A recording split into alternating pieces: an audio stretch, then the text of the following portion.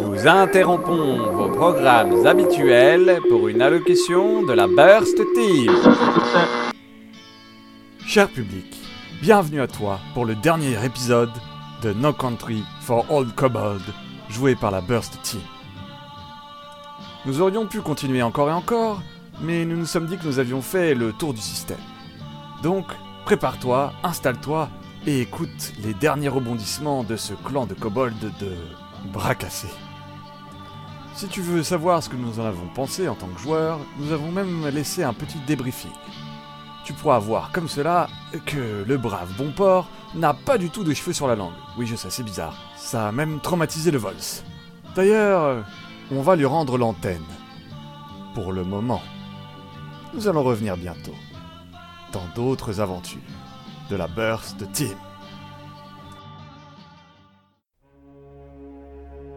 Dans un ciel azuré, deux éclats perçants déchirent la nuit. Planant sans bruit, porté par le souffle du vent, le prédateur est en chasse. Quelques centaines de mètres plus loin se trouve une créature écailleuse, pleine de courage et de confiance. Elle avance, se pensant protégée par l'obscurité. Mais cette histoire n'est pas une histoire heureuse, loin de là. Seul un léger hoquet de surprise trouble cette paisible nuit. Un hoquet et un horrible bruit de déglutition humide. Mais revenons par-delà les montagnes, traversons cette forêt dense et pleine de vie qui entoure la champignonnière. Revenons devant ce tableau de destruction et de fatalité. Est-ce le début de la fin pour nos amis kobolds ? Ça serait mal les connaître. Et en particulier la dernière génération, si pleine de vie et de faim. Laissez-moi vous présenter la petite dernière du clan Poivré.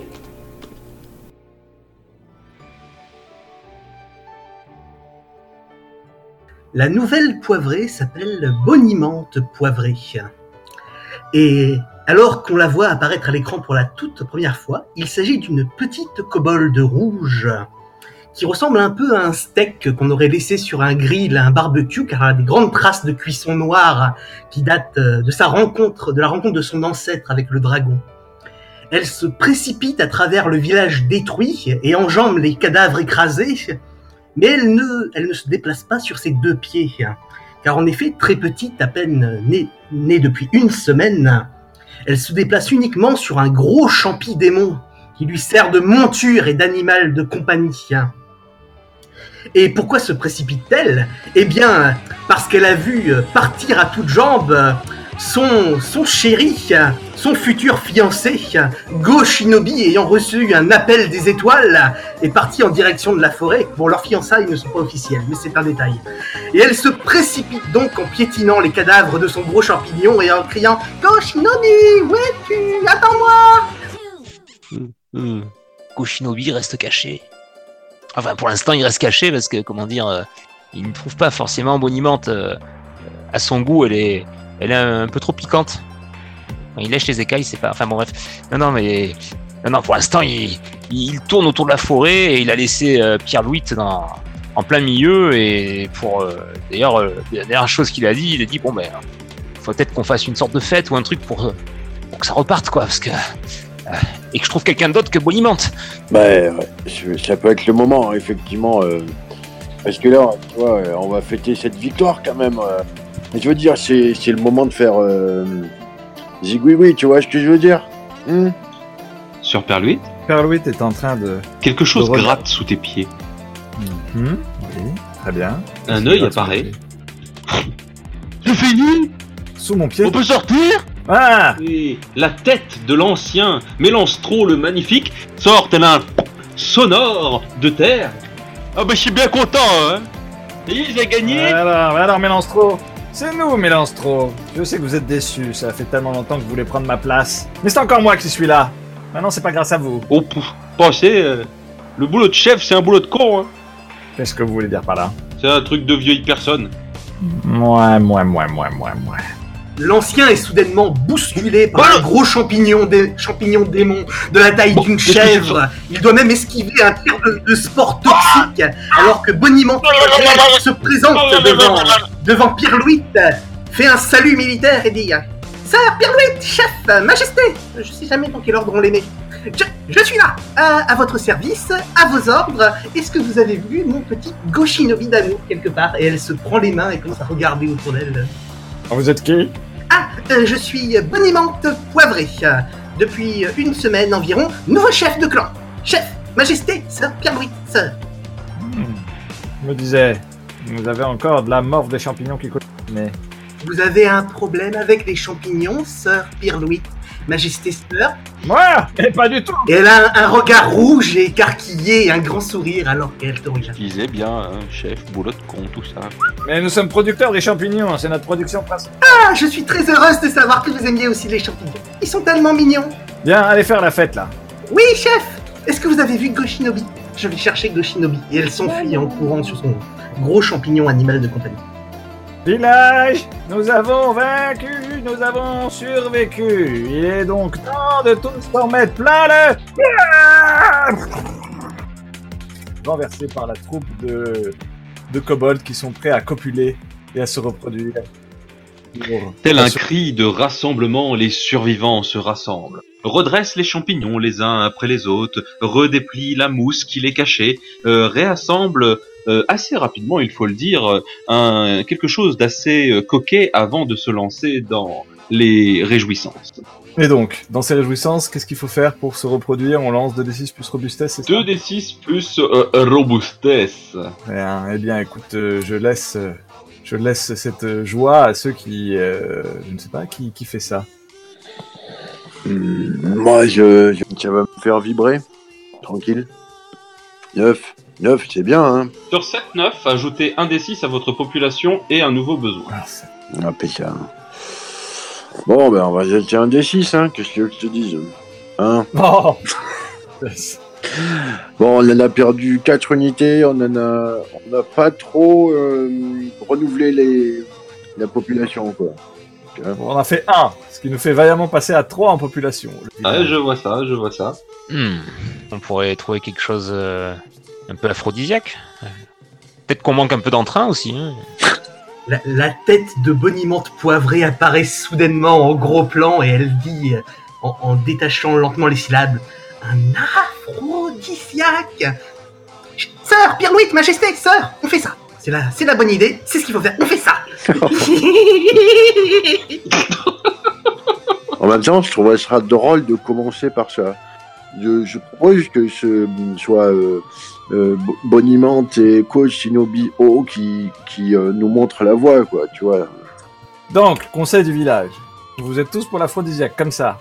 Tu entends plusieurs fois, oui, sortir de plusieurs voix de champignons même, tout autour de nous, parce qu'il semblerait que Boniment Poivré soit capable de parler aux animaux et aux petites créatures, et donc elle leur a passé le mot, et tout autour de nous, il y a plein de champignons qui font oui. Ça me semble effectivement un problème à régler rapidement. À l'unanimité même, chef, sœur, Pirlouit, majesté, sœur. Je ne sais pas, qu'est-ce que les cheveux langues et les shinobi en pensent? Oui, pour l'aphrodisiaque, mais pas ébonimante. Hein. Après, je sais pas, tu trouveras quelqu'un d'autre. Et puis, bon, voilà, quoi. Mais sinon, moi, j'ai envie de dire, qu'importe, il faut bien commencer par un, autant que ce soit le plus rigolo. N'empêche que si on veut être capable d'attaquer correctement ces humains, il faudrait penser à nos tenants aérodynamiques. Ouais, mais... ouais, c'est ton côté un peu procédurier, tu vois. Enfin, je sais pas si c'est le bon terme. Je ne sais pas qui est ce monsieur Sédurier, mais si c'est quelqu'un qui est prêt à nous aider, je suis pro, tout à fait. Mais c'est aphrodisiaque. Est-ce qu'on sait où on peut le trouver? Quelqu'un a des connaissances sur ces légendes de ces produits infâmes? Mais je crois que c'est Boniment. Elle est un peu neuve sur la terre, mais franchement, je suis sûr qu'elle a des idées de ce côté-là dans sa famille. Ah oui, papa m'avait raconté qu'apparemment Papa m'avait raconté faire un jet. Les boulettes, oui. Papa m'avait raconté qu'il faut faire un jet, tout à fait. Je vais faire un jet. Je suis un peu nouvelle là-dedans, moi. C'est ça. Donc 2d6 plus 2. ingéniosité. Ah, très. Enfin. 13. Bonimante poivrée. Et donc, très au courant. Oh la vache. Il existe une histoire détaillée qui explique précisément cette situation. Racontez-la, vous gagnez +1 en avant lorsque vous agissez selon cette information. Lâche-toi, bonhomme. Alors, selon mon très cher papa, qui avait des problèmes à avoir le bâton dur, qui disait, j'ai jamais bien compris, eh bien, il faudrait aller chercher les fameuses boules du dragon. Et il y en aurait 7 quelque part dans la montagne, et en les rassemblant, il se produirait un phénomène merveilleux qui nous permettrait d'avoir plein de petits poivrés pour les générations à venir. Ça m'a l'air d'être une mission longue, dangereuse, particulièrement incertaine. C'est un peu comme tout ce qu'on fait, non? Ah, ça change pas de l'ordinaire. C'est vrai. C'est ça, ouais. Moi, ça me botte bien, hein. Mais est-ce que vous avez des détails sur où se trouvent les 7 boules du dragon? Boniment, qu'est-ce que tu dis? Ça fait un peu exotique, en plus, Boniment, tu vois, c'est bien. Eh bien oui, vous savez bien que papa m'a raconté que le dragon rouge qui protège la cité de la lumière, eh bien de temps en temps, pour se relaxer, il va dans les cavernes thermales dans la montagne, et là-bas on peut trouver tout plein de boules du dragon chauffettes et prêtes à être cueillies. Ça c'est bon, ça. C'est la montagne, c'est celle du Titan jaune ou c'est celle de... Papa disait que c'était une montagne avec des sources chaudes dedans, et qu'il y avait de la fumée qui se dégageait en formant des petits cœurs. Mais ça, c'est le volcan en éruption, je connais. Ah bah c'est bon, ça. Bon, on a qu'à y aller, alors. Ouais. Tranquille. Oui, c'est pas compliqué. Il est peut-être à 2 jours de marche. Peut-être qu'il y a des chèvres, on irait plus vite. Bah c'est bien, ça. En avant, mauvaise troupe. Montrez-nous le chemin, et jeune... Très bien, bé, dit-elle, en rassemblant les chèvres, car apparemment elle peut communiquer avec les animaux.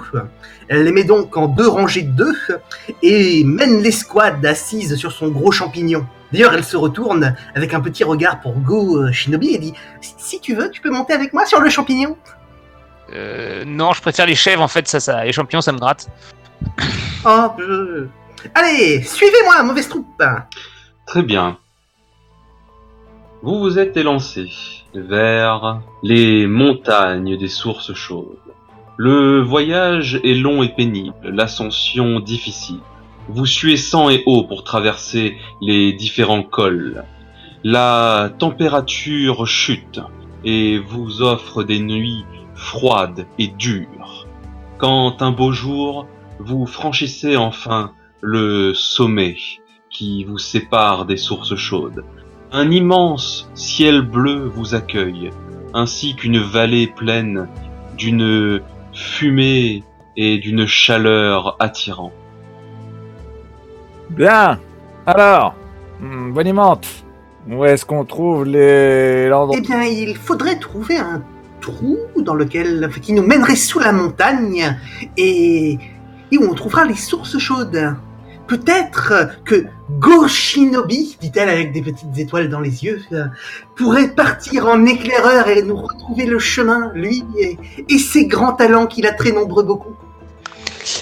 Et oui, je vais partir en éclaireur, comme ça je serai pas à côté de Bonimante qui essaie absolument de me coller. Bon. Elle pousse un petit soupir d'aise. Ah! Allons-y, ne vous inquiétez pas, ami Kobold. Mon art infaillible, ancestral et ultime du repérage dans le noir va tous nous sauver. Je vais plonger dans cette faille que vous voyez là. Je réapparaîtrai d'ici à peu près 10 minutes. Certainement en ayant déjà trouvé des boules. Ou en ayant les boules. Allez! Qu'il est beau, qu'il est merveilleux! L'essence en éveil, tu t'élances. Les crevasses et autres reliefs qui seraient agressifs pour certains ne sont qu'un jeu d'enfant pour toi. Tu avances parmi le décor et tu tends les oreilles. Au loin, il te semble distinguer un chant. Mais pas le même type de chant que ce que vous avez entendu. Quelque chose de plus reposant. Quelque chose de plus zen.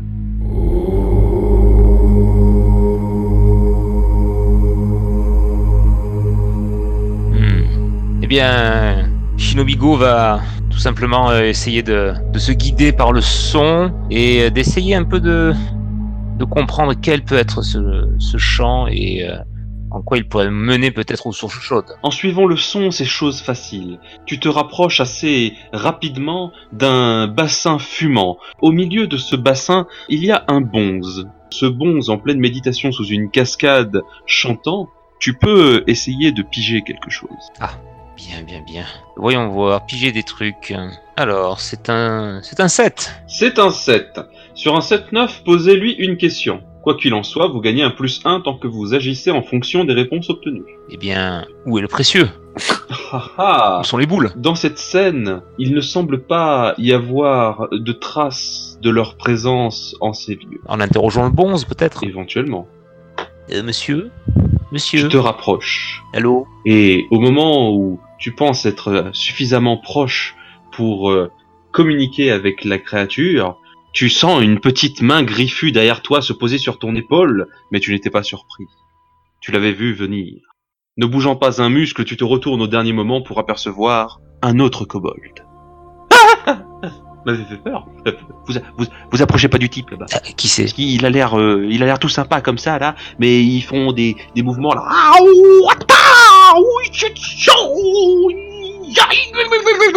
Et ça, il s'énerve facilement. Et vous êtes qui?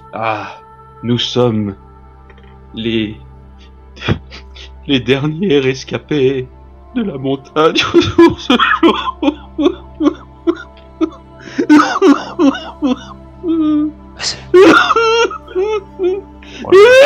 Oh là là. Nous ne sommes plus qu'une vingtaine.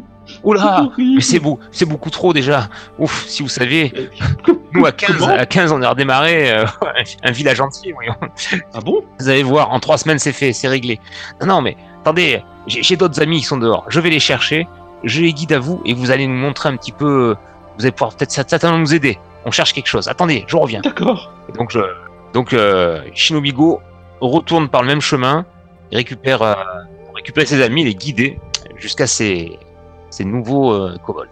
On peut pas leur dire de venir jusqu'à nous? Ça nous éviterait de nous déplacer pour rien. C'est pas ça, c'est que ce qu'on cherche, nous, c'est dans la montagne, donc... Et alors, vous avez trouvé les boules?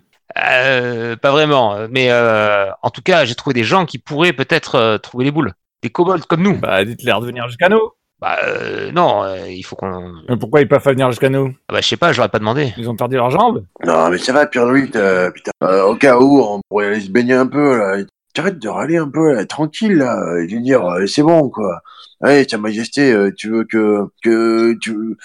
Madame, Sa Majesté, c'est très très bien. Ah, ne me confondez pas avec ma sœur. Non, pardon. Oui, c'est le genre. Enfin, plutôt mon frère. Oui, mais vous ressemblez, vous avez la barbelette. Non, mais moi, c'est ma sœur. Ah oui, ma sœur, vous êtes vous. Si tu fais le métier ma sœur, c'est compliqué aussi, tu vois. Tu ressembles à ton frère. Bon, c'est chiant.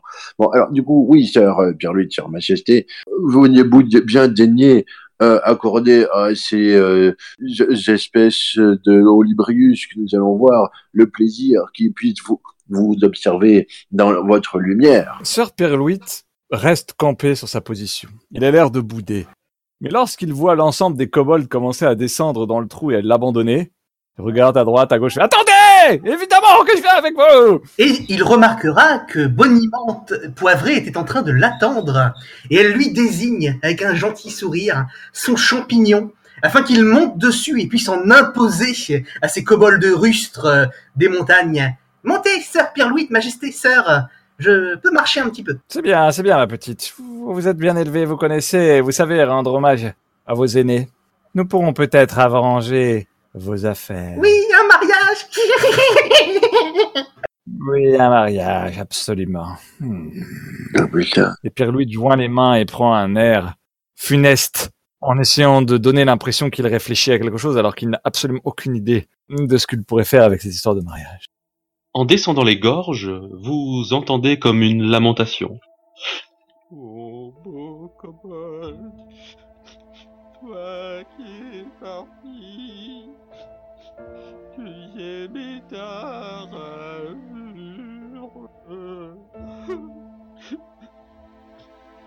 Dans les cyprès, dans les montagnes. Attends, stop, ça va m'énerver. C'est vous, monsieur? J'ai un... Vous êtes revenu? Quoi? Ouais, il est devant. Ah, vous êtes pas pareil. Vous êtes différents, mais vous êtes pas pareil. Ouais, enfin, maintenant, c'est le principe, hein. Dans la kobolderie, tu débarques où, là? Tu sors d'où, là? T'es tous pareils chez toi? Ah, bonjour, monsieur. Je m'appelle Milouz Radakbouche. Milouge. Koshinobi Koshinobi Oui, sir. Il chante. C'est louche. Qu'est-ce qu'il serait de cette confrérie maudite? Mettez-vous près de lui. Essayez d'en savoir plus. À la moindre erreur, dès qu'il commence à déclamer le moindre son... Vous voyez ce que je veux dire? Oui, bien sûr. Il sort un petit mouchoir vraiment d'une couleur étrange et commence à...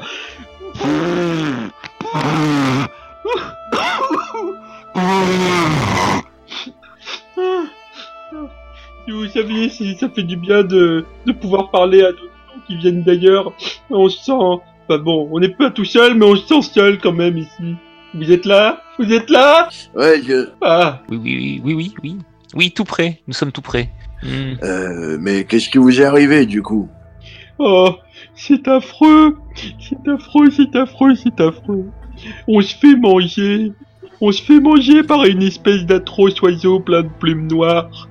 C'est vraiment horrible. On peut pas sortir. On peut pas aller chercher à manger. Y a plus rien à l'intérieur de la montagne. On a tout bouffé. Y a plus de racines. Y a plus de champignons. Y a plus rien. On va tous mourir. Non, mais tranquille. Attends, en même temps, se faire bouffer, c'est pas comme si c'était le quotidien des kobolds. Tu devrais un peu relativiser, quoi.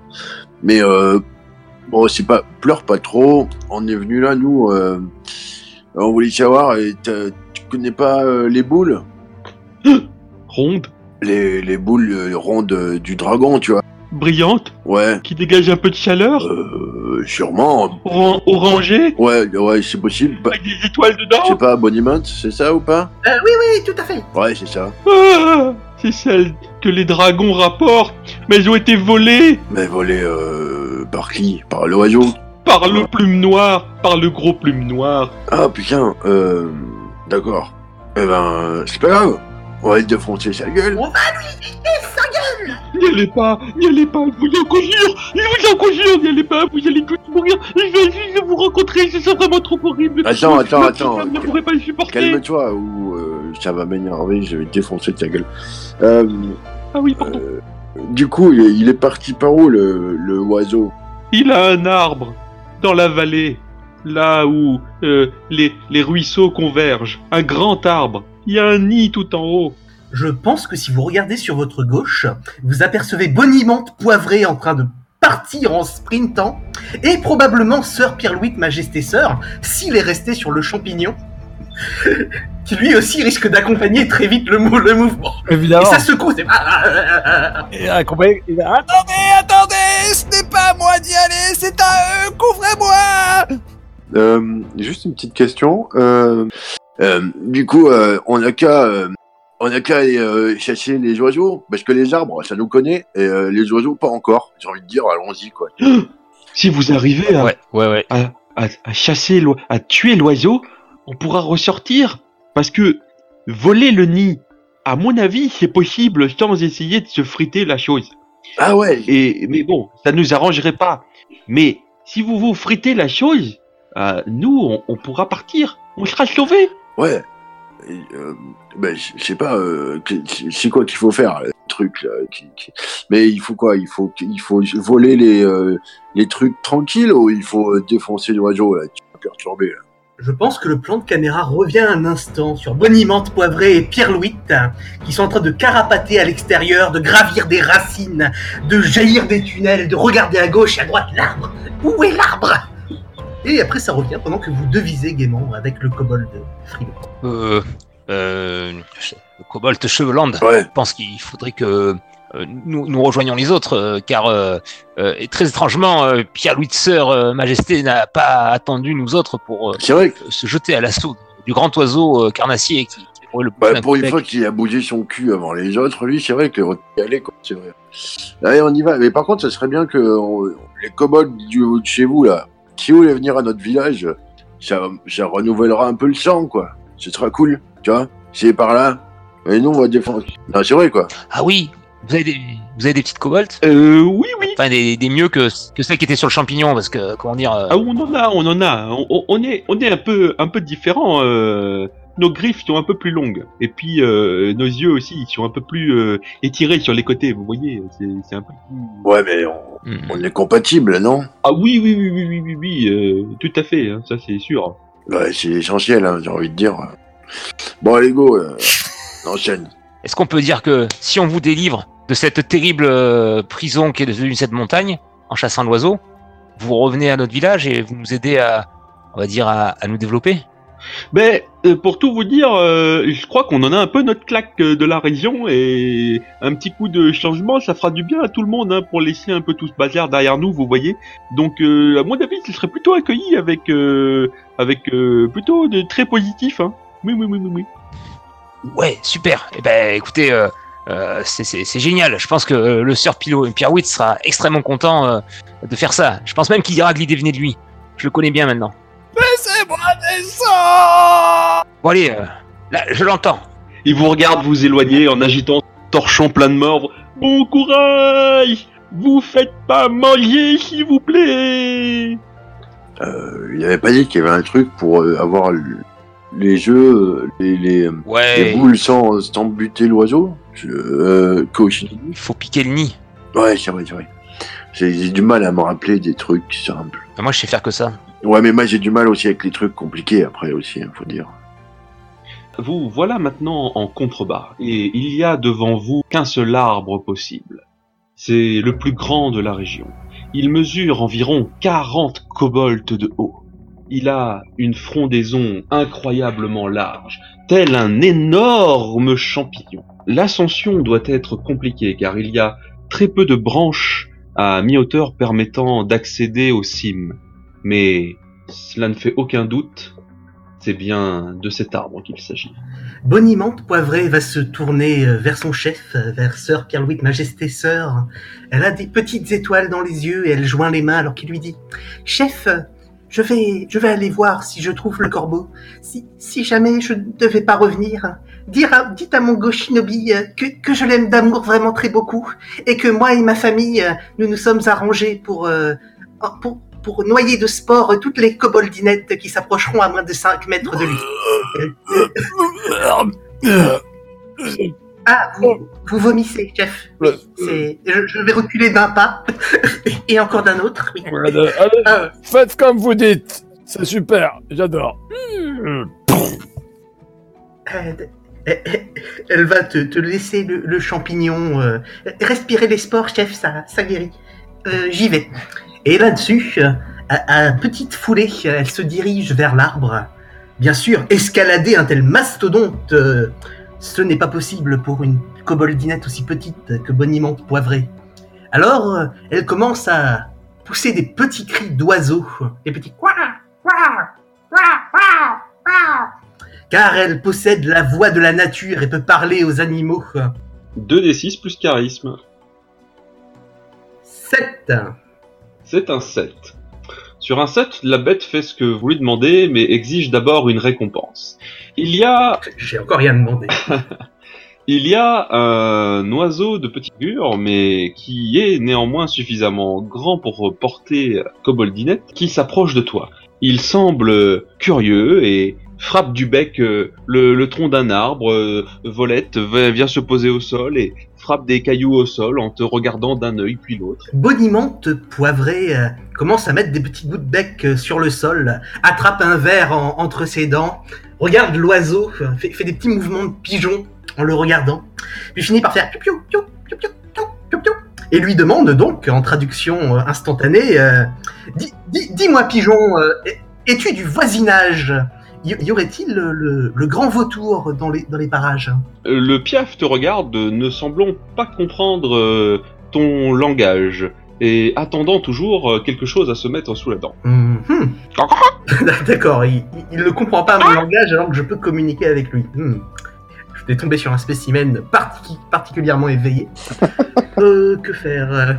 Bonimante Poivré va faire quelque chose d'assez dégoûtant, donc la caméra va s'éloigner, mais on va l'entendre revenir et mettre dans un petit sac quelque chose que Sir Pierwitt a produit un peu plus tôt. Et va revenir vers le pigeon et lui donner le petit sac avec un petit regard d'espoir. Est-ce que tu peux manger ça? Le volatile se jette sur ton sac et dévore goulûment le contenu. Ouah, c'est vraiment dégoûtant. Il se baisse et ramasse un caillou qu'il ingurgite ensuite et il semble te regarder avec un sourire satisfait. Et il s'empare de tes 2 bras avec ses serres et se met à te décoller. Et tu comprends dans son langage oiselé, ni du chef, toi manger. Oui, ni du chef, moi manger, répète-t-elle insouciante. Toi gros verre. Bon gros verre pour le chef. Et là-dessus, alors qu'elle s'élève, elle fait des petits signes de main à Sir Pierre-Louis de Chef, en disant « Chef, tout se passe comme sur des kobolds roulettes. On se revoit plus tard. » Mais j'ai un coup dans le nez. Comme ça, il va apprendre qui c'est le chef. Reçu 5 sur 5, chef. Shinobi, C'est peut-être le moment sur la langue. où Koshinobi, Go et Yuri Chevelang arrivent essoufflés pour vous avoir rattrapé et voient s'élever Bonimante. Et d'ailleurs, Koshinobi dit ouf, t'as pour une fois, je suis contente de voir qu'elle prend son envol. Bien, Shinobi. Puisqu'il n'y a plus de piaf là-haut, c'est à ton tour. Monte là-haut, va me chercher les boules, elles sont dans le nid. Oui, chef. Oui, chef. Il faut monter. Moi, j'ai plutôt l'habitude de chuter, mais bon, on peut monter aussi. Allez, en avant. Bon, ce n'est qu'un arbre. J'ai les griffes. Allez, je commence à monter. L'ascension est longue et difficile. L'écorce de cet arbre est sèche et le problème vient d'un angle dont tu ne t'attendais pas, car en effet, à mi-parcours, le vent qu'il y a rend l'ascension encore plus délicate. Je pense que tu peux me faire un jet de plonge et faufile-toi avec force. Sauf si tu avais autre chose en tête ou quelque chose d'autre de préparé. Non. C'est très bien. Des choses simples pour un kobold simple. Donc c'est ce qui est un 9. Ton ascension t'a fatigué, mais tu parviens quand même à arriver tout en haut du nid. Tu auras un -1 à suivre pour les 2 prochaines actions physiques que tu tenteras. Et en arrivant en haut, tu vois Bonimante Poivré, qui semble là depuis un moment en train de... De quoi faire d'ailleurs, Bonimante? Eh bien, Bonimante Poivré, maintenant qu'elle est probablement à portée de voix, continue d'appeler le propriétaire du nid, en poussant des quoi, ce qui se rapproche en traduction instantanée à quelque chose comme Monsieur le vautour, seriez-vous disponible? J'aimerais vous parler. En cherchant le propriétaire du nid, ton pied touche quelque chose de rond et de glissant. Tu vois que tu viens de marcher sur un objet sphérique, un peu sale, mais quand on met un petit coup de polish dessus, brillant en dessous, avec une petite étoile à l'intérieur. Les yeux de Bonimante Poivré s'allument de convoitise. Néanmoins, elle se tord les mains avec hésitation. Elle tripote un petit peu la bouboule du bout des doigts en se demandant si c'est bien sage, mais va rester sur son premier réflexe, plus respectueuse des animaux qu'elle ne l'est des kobolds et des gens, et va monter sur une branche et attendre le retour du propriétaire. Très bien. Pierre-Louis et Theuvelang en bas de l'arbre, l'ascension de Goshinobi a pris du temps et le soleil est maintenant en train de se coucher. Sur les rayons du couchant, vous pouvez voir au loin une forme avec de grandes ailes noires planer en direction de l'arbre. Il semble y avoir quelque chose dans ses griffes. Parfait, il nous ramène les boules, ça c'est bien. On reste là tranquille, il les amène tous, et après quand il les a ramenés, et on prend les boules. Ouais, en plus, j'ai envie de dire, pour l'instant, moi je propose qu'on se cache, tu vois, qu'on se mette de l'autre côté du tronc, qu'il nous voit pas en bas, quoi. Les autres, bon, au moins, il aura plus faim, quoi, du coup. Donc bon, bah après, on pourra récupérer les boules, après, tu vois, mais au moins, il sera un peu repu, tu vois. Donc ouais, c'est bien c'est plan. Bon, je me mettrais bien derrière le tronc parce qu'il a l'air gros comme oiseau. Tout à fait. Boniment et Koshinobi, vous voyez une grande forme pleine de plumes atterrir dans le nid. La créature reptilienne qu'il avait entre les griffes est ingurgitée d'un seul coup dans son bec. Bonimante poivrée va l'interpeller. Elle va se mettre à une branche qui lui permet d'arriver à peu près à hauteur de bec et lui déclamer ces quelques vers. « Eh bonjour, monsieur de l'oiseau, que vous êtes joli, que vous me semblez beau, sans mentir. Si votre ramage se rapporte à votre plumage, vous êtes le phénix des hôtes de ces bois. Pourrions-nous passer un marché? J'aimerais beaucoup que nous puissions nous approprier ces quelques boules dans votre nid. » Elle joint les mains et fait un grand sourire encourageant au terrible volatile. La créature se retourne vers toi, penche la tête sur le côté, et tu vois qu'il y a une étincelle d'intelligence dans cet être. Cela n'est pas une simple bête. Et elle te regarde, la bave aux lèvres, et dit « Tu feras le dessert. » Oh, maître du grand arbre, vous le voyez sûrement, je suis bien petite, mais j'ai laissé traîner mes oreilles et j'ai marché sous la terre, là où vous ne pouvez pas vous rendre. Je sais où se trouvent les juteux kobolds bridés qui se cachent et échappent à vos serres dans les profondeurs. Passons un marché, je vous mènerai à eux. Et elle a un grand sourire et des yeux illuminés de sadisme alors qu'elle parle. Très bien, du coup tu plaides ta cause.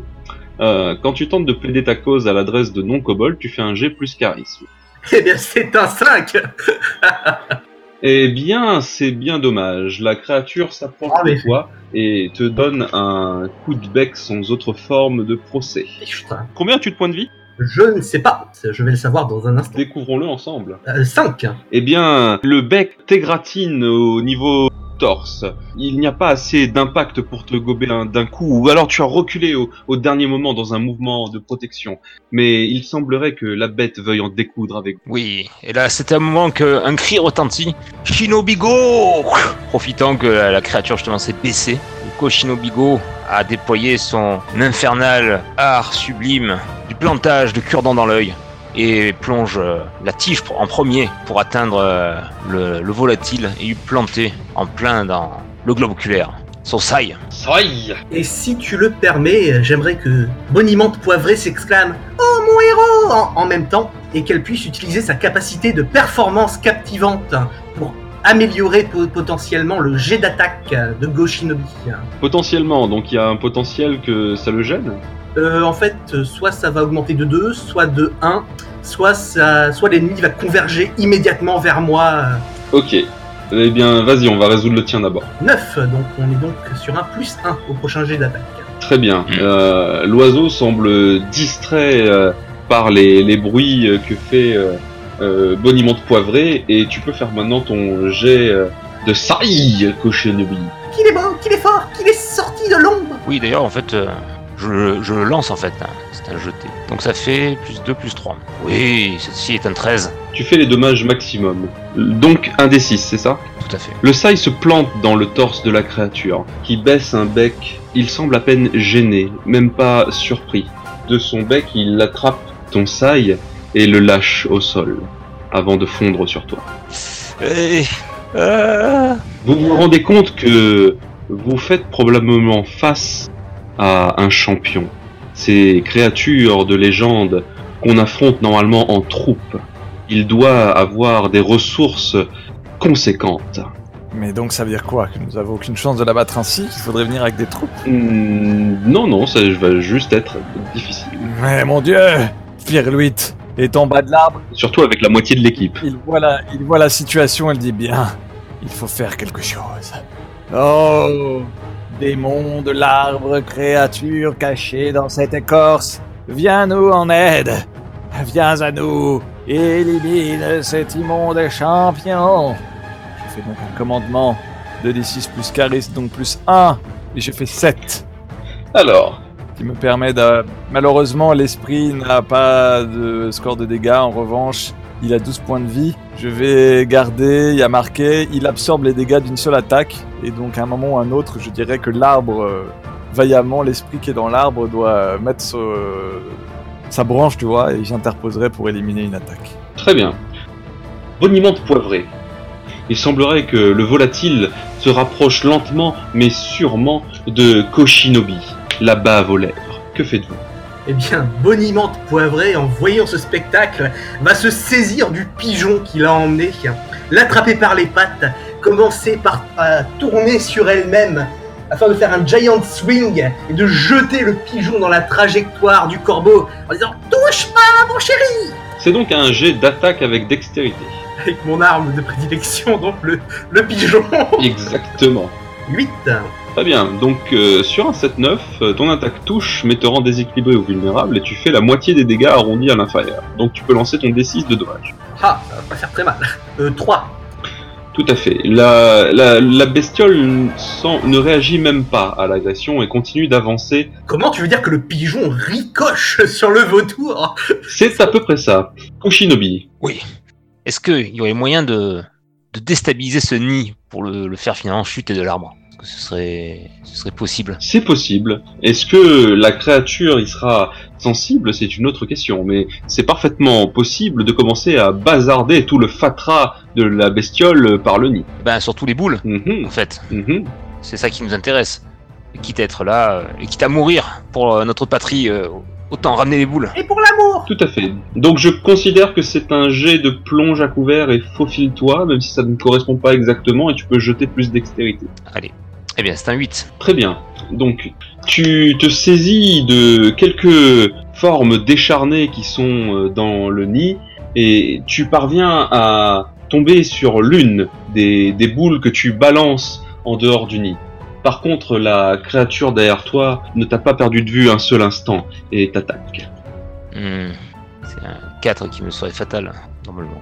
Est-ce que tu veux réagir, Pierre-Louis? Tu veux dire que l'arbre est l'oiseau va peut-être tuer Shinobi, celui qui fait... Par les yeux de ta créature invoquée, tu vois que le bec de la créature se projette vers Koshinobi dans un angle qui pourrait être fatal.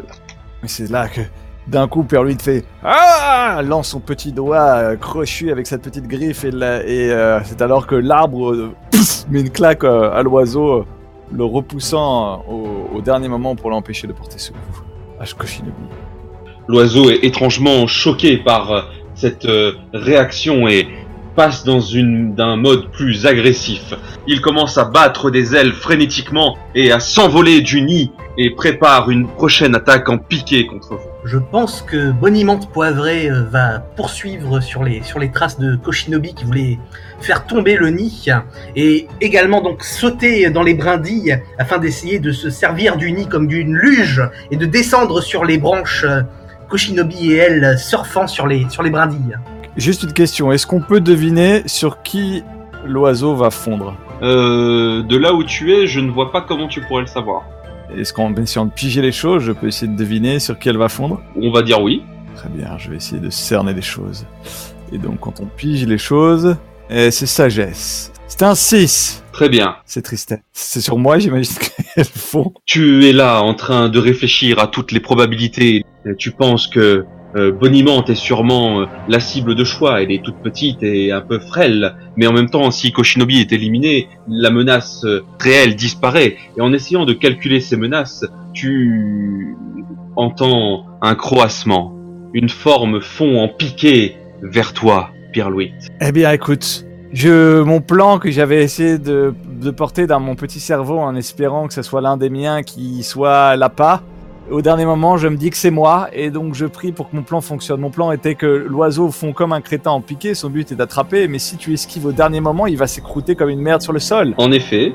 Et donc, trop tard, je fais ah! Et je me jette sur les côtés, en espérant miraculeusement que la chance des kobolds va m'aider à ne pas mourir. Je t'autorise un plonge à couvert et faufile-toi avec un malus de -1. On va espérer. Que les précédents comptent pour quelque chose. Ah, petit coquin.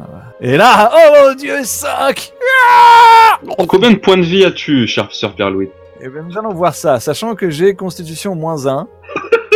Ce qui nous fait donc 1 point de vie. Mon plan était presque parfait. Et avec horreur, tu peux voir maintenant Chevelang Yuri, ton chef, se faire avaler goulûment par le corbeau. De te voir bouffer là, Pierre-Louis, tu vois, tu me manqueras, mais bon, en même temps, Sa Majesté machin, c'était pénible. Bon, mais bon, du coup, ce que je voulais dire, c'est, ouais, je crois qu'elle aime pas trop les bruits un peu sourds de percussion, là. Je crois que ils ont des tympans un peu sensibles, ce con de corbeau. Est-ce qu'on pourrait pas faire un truc comme ça dans Poivré? En tout cas, la créature est à portée maintenant de Pierre, mais tu peux décider de faire autre chose si tu le souhaites. Effectivement, j'ai crié ça. Après, Quelle est ton action du coup, Chevelang? on est d'accord qu'il y a un gros corbeau qui est en train de becqueter Ouais. Pierre-Louis devant moi là, enfin pas très loin quoi. Je vais déjà me mettre à couvert parce que j'ai pas envie d'être le prochain sur la liste, tu vois. D'accord, donc c'est donc un move de plonge à couvert et faufile-toi. Ouais, ça me semble bien. Ouais. Donc Tu peux lancer plus dextérité. ça fait 8. La position dans laquelle que tu as trouvé pour te cacher n'est pas du tout propice à l'attaque. Et bien que tu sois protégé, si jamais tu restais là, tu aurais un -1 pour toutes les actions d'agression. Pas grave. À la limite, s'il sauve ma peau dans l'histoire, je veux bien lui fracasser sa gueule. Il y a plein de cailloux. Alors. Et c'est bon, hein. La caméra va passer sur Pierre Louitzer qui lui aussi vient d'arriver au paradis Kobold. On lui explique les formalités d'usage, on lui donne les 2 jetons et il vient rejoindre, ma foi, il y a quand même une grande proportion de kobolds qui semblent regarder ce qui se passe via la fontaine. Bien, je crois que je vais être obligé de révéler le terrible secret de ma famille. Les Pierre-Louit. Les Pierre-Louit est une famille où il ne restait plus que moi dans le clan kobold où nous étions. Les autres Pierre-Louit font évidemment partie de ce groupe abandonné dans les montagnes que nous avons croisé tout à l'heure. Il y a donc certainement mon frère Pierre-Louit, puisque moi j'étais sœur Pierre-Louit. Donc, frère Pierre-Louit, qui doit être là, et qui doit observer tout ça. Et donc je jette c'est quoi, ces 2 jetons, c'est ça, pour pouvoir passer le message? C'est ça. Tu utilises les 2 jetons que tu places dans la fontaine, et un message apparaît sur le lit de l'eau, plonger la tête. Et donc je plonge la tête et je dis à ce frère Pierre-Louit, allez, revenez nous aider. Ça suffit vos bouderies pour cette obscure histoire de moelleux au chocolat. Allons, allez, aidez. Et donc frère Pierre-Louis, qui devait être en train de se cacher au fond du village des kobolds, se lève et dit les gars, il m'a parlé, il faut qu'on y aille, on peut pas rester comme ça, si on veut participer à l'autre village, il faut qu'on aille tous ensemble. Allez tous ensemble! Est-ce que je peux mener la troupe de kobolds qui est cachée dans la montagne comme une... Tu vas effectivement lever une troupe. Tu peux faire un move de recrutement sur ce village kobold. Je vais considérer que comme le moral n'est pas au beau fixe, au mieux tu auras un +1 pour le recrutement. D'accord, donc recrutement c'est travail d'équipe, sachant qu'on est à 0 en travail d'équipe dans cette... Et donc, lorsque vous recrutez des kobolds supplémentaires pour vous aider à effectuer une tâche, encouragez-les grâce à un discours de motivation et faites un jet de travail d'équipe. Et ça nous a fait un 5. Sur un échec, le manque de confiance en vous, démontré par les villageois, vous démoralise. Tous les joueurs subissent -2 à leur prochaine action en combat. Lorsque vous prenez des unités appartenant au village, réduisez votre population en conséquence.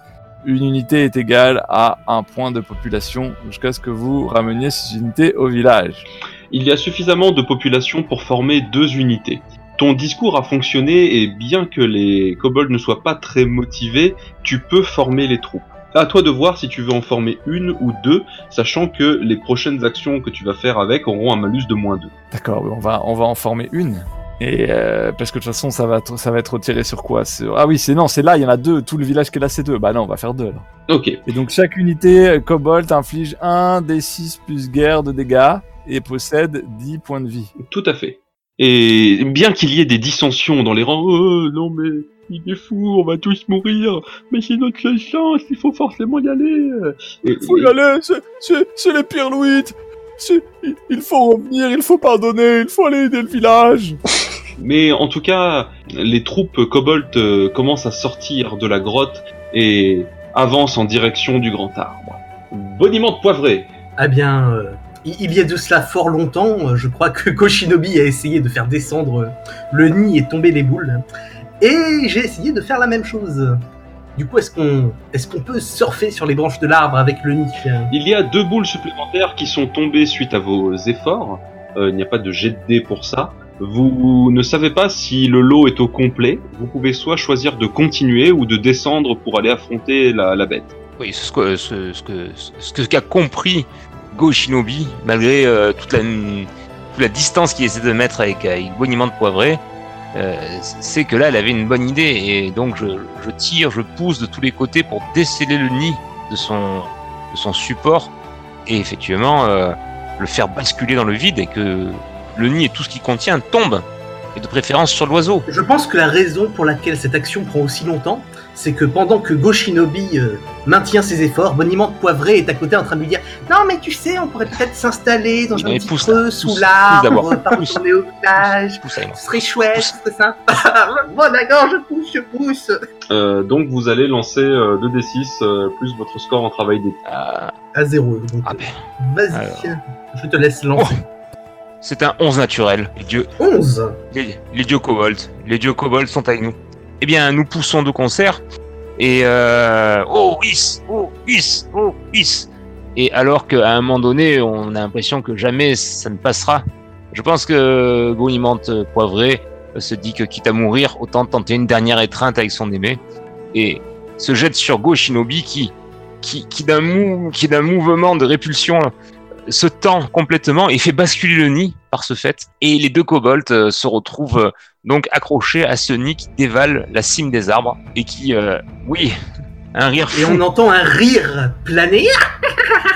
Tu es à moi et probablement qu'il essaye de fuir. On voit ses mains dépasser du nuit. Non, laissez-moi partir. Reste là. Et on peut espérer que ce 11 nous permettra de faire tomber le nid sur l'ignoble volatile qui est en bas. Tout à fait. Le nid s'effondre et il y a une forme noire. Vous entendez un le corbeau est écrasé par le nid et pris au sol. Vous retrouvez maintenant tous les 3 au pied de l'arbre, le corbeau émergeant avec plein de paille de son nid partout dans les plumes et vous scrutant tous les 3 d'un regard meurtrier. Eh bien, il faut réunir les boules et s'en aller. Vite. Pendant ce temps, au loin, vous entendez des bruits, des multitudes de petits bruits de pas et des voix qui semblent se rapprocher. Avec moi, mes frères, que le dieu de la montagne vous amène au combat. Oh, dieu de la montagne, aide-nous. Je t'en prie, apporte-nous ta bénédiction. Que ta bonté protège le pauvre peuple des kobolds.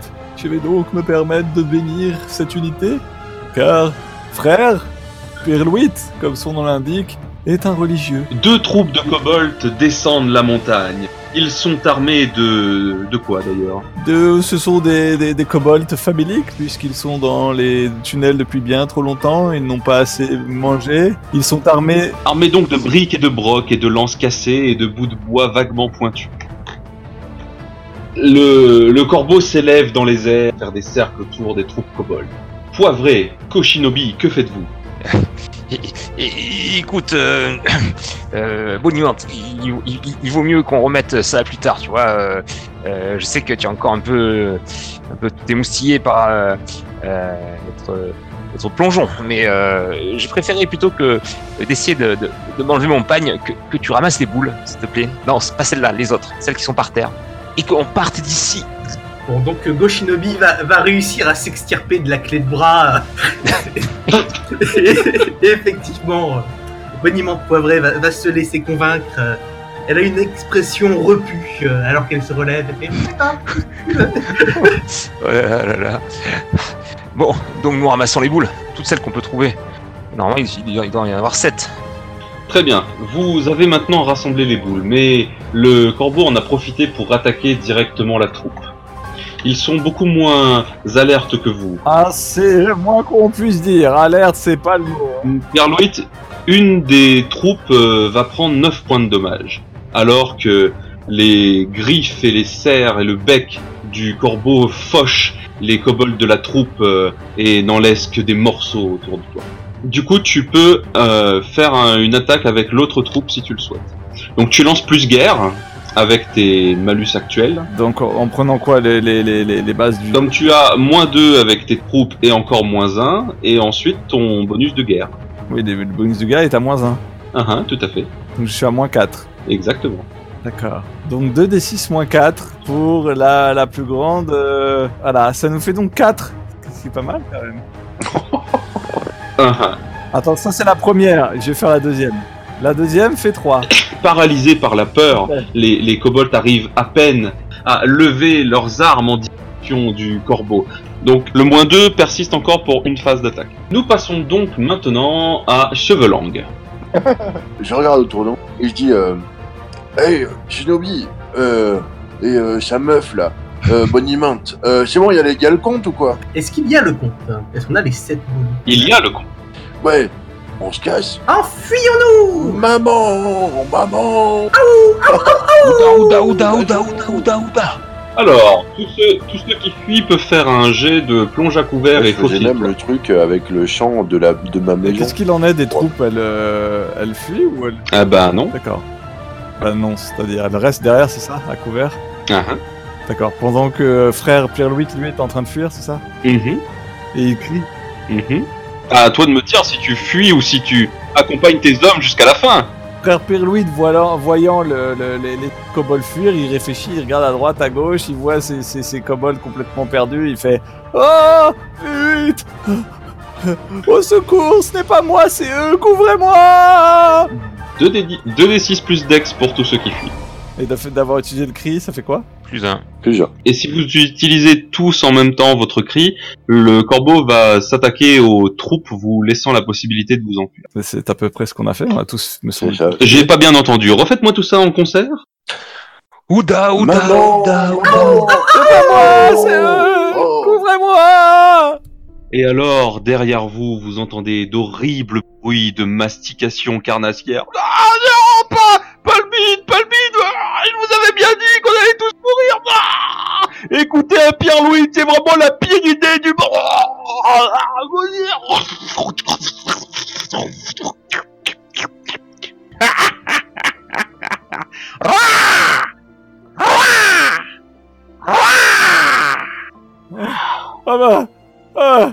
On s'en est pas si mal sorti que ça, hein? On a encore envie.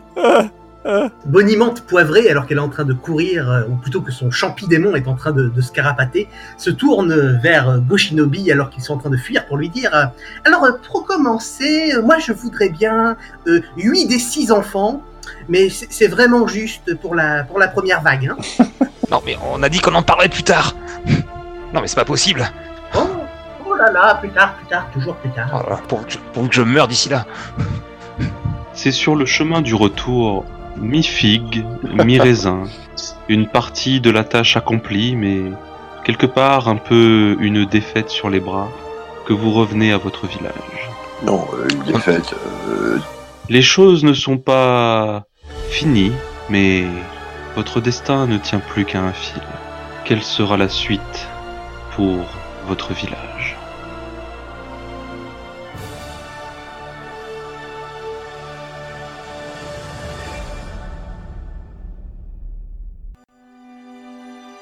Quelque part dans la montagne aux sources chaudes, on peut voir les restes d'un massacre. Au milieu des corps reptiliens brisés, broyés, éparpillés, une multitude de silhouettes fantomatiques commence à s'élever dans le ciel, lentement, silencieusement. Après un bruit de succion caractéristique, un nouvel arrivage frais de kobolds des montagnes débarque au ciel.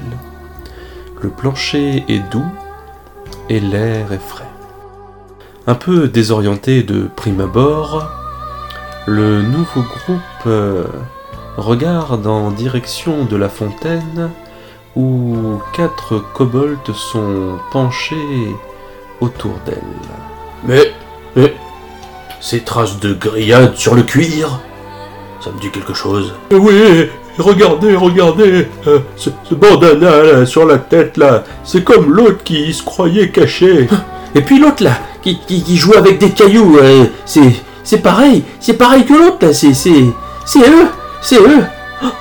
Oui, c'est pas possible. Cette tête de perfide, ces petites mains griffues qui se frottent les unes contre les autres, pas de doute possible. Vous avez raison, c'est un pyrluite. Chargez!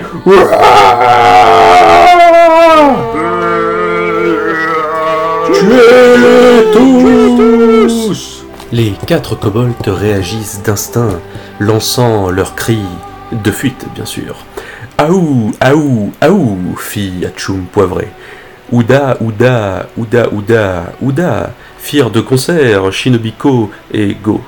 Sœur Pierre-Louis nous gratifia de son traditionnel « c'est pas moi, c'est eux, couvrez-moi » et enfin le classique « Maman, maman » de Chevelang résonna dans le ciel. Les 4 kobolds franchirent la grille vers un tunnel de lumière vive, poursuivis par une bande de kobolds des montagnes en colère. Le vieux Barbe-Gazon regarde l'équipé s'éloigner dans un soupir. Ouais, à mon avis, où qu'ils aillent ceux-là, je vous parie ma barbe qu'ils y foutront le bordel partout. Mais ceci est une autre histoire. Si vous voyez, l'idée, c'est que franchement, ils avaient besoin d'un guide, d'un leader, d'une vision. C'est ça que je leur ai apporté. Vous voyez ce que je veux dire? Grâce à ça, ils étaient avec moi, on était ensemble, on savait où on allait être méchants, n'est-ce pas les gars? Hein? Mais... Here's Johnny! Alors bande de petits bâtards, c'est ça votre père? Ah! Putain, ça schlingue! Hein? Mais... C'est quoi ce truc? C'est qui celui-là? Je sais pas, mais il a vraiment une sale tête de débile quand même, non? Il est un peu flippant. Il me voit pas. Qu'est-ce que c'est que ce bordel? Vous êtes qui d'abord? Bah, attends, je vais lui balancer un caillou dans sa gueule pour voir discrètement quand même. Non, c'est moi là! Ça c'est moi qui soulève. Arrête! Il arrive! Sœur Pierre-Louis, vous avez du bois? Mais qu'est-ce qu'il faut? Mais arrête, mais revenez là! Il me voit pas. En même temps. Ouais, Shinobi, fais gaffe, on te voit un peu quand même là. C'est bon, vous avez fini? Putain, faut gueule! Non mais il est vénère en plus. Ouais, c'est quand même... il aurait besoin d'un psychologiste, hein, tu sais, le... Ah! Fuyez! Frère Kobold! Fuyez! Monsieur, c'est pourquoi, au fait, que vous êtes là? Je vous présente ma moitié! Soyez pas chien! Elle est timide! Elle, c'est Kalachnikov!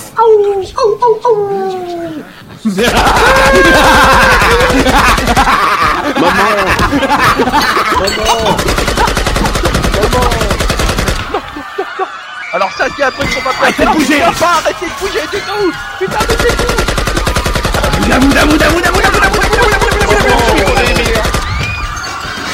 Make the discipline school great again! Reviens ma couille, j'en ai pas fini avec toi!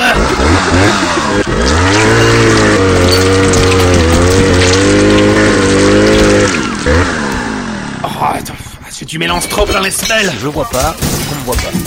Donc là je vois rien, il me voit pas. J'avance à droite, Petite pupus! je sors à gauche, Je mords pas! je passe la grille. Allez, viens faire le baise-main, là! Mignon! Je passe la grille, c'est bon, je cours. Arrêtez. Mais tu vas te perdre, là! T'es à bouffer, moi, tu burst! Plastique, c'est fantastique! Shinobi. Ah merde. Non, je fais semblant d'être Il est mort. déjà crevé. Je croyais qu'il était là, mais en fait il était vraiment plus là. Là, je t'avais dire que je suis le dernier. Vu! Oh putain, il est là, c'est bon. Oh mais il m'a chopé le truc. Oh non. Oh, maman. Voilà, bonne chose de faite. 2d6 plus cool est une émission culturelle. C'est vrai que ça sent les pieds, quand même. Il me voit pas, il me voit toujours pas. Il me voit pas. Comme ça, comme quoi le drap qui ressemble à un mur, ça marche bien. Il me voit pas.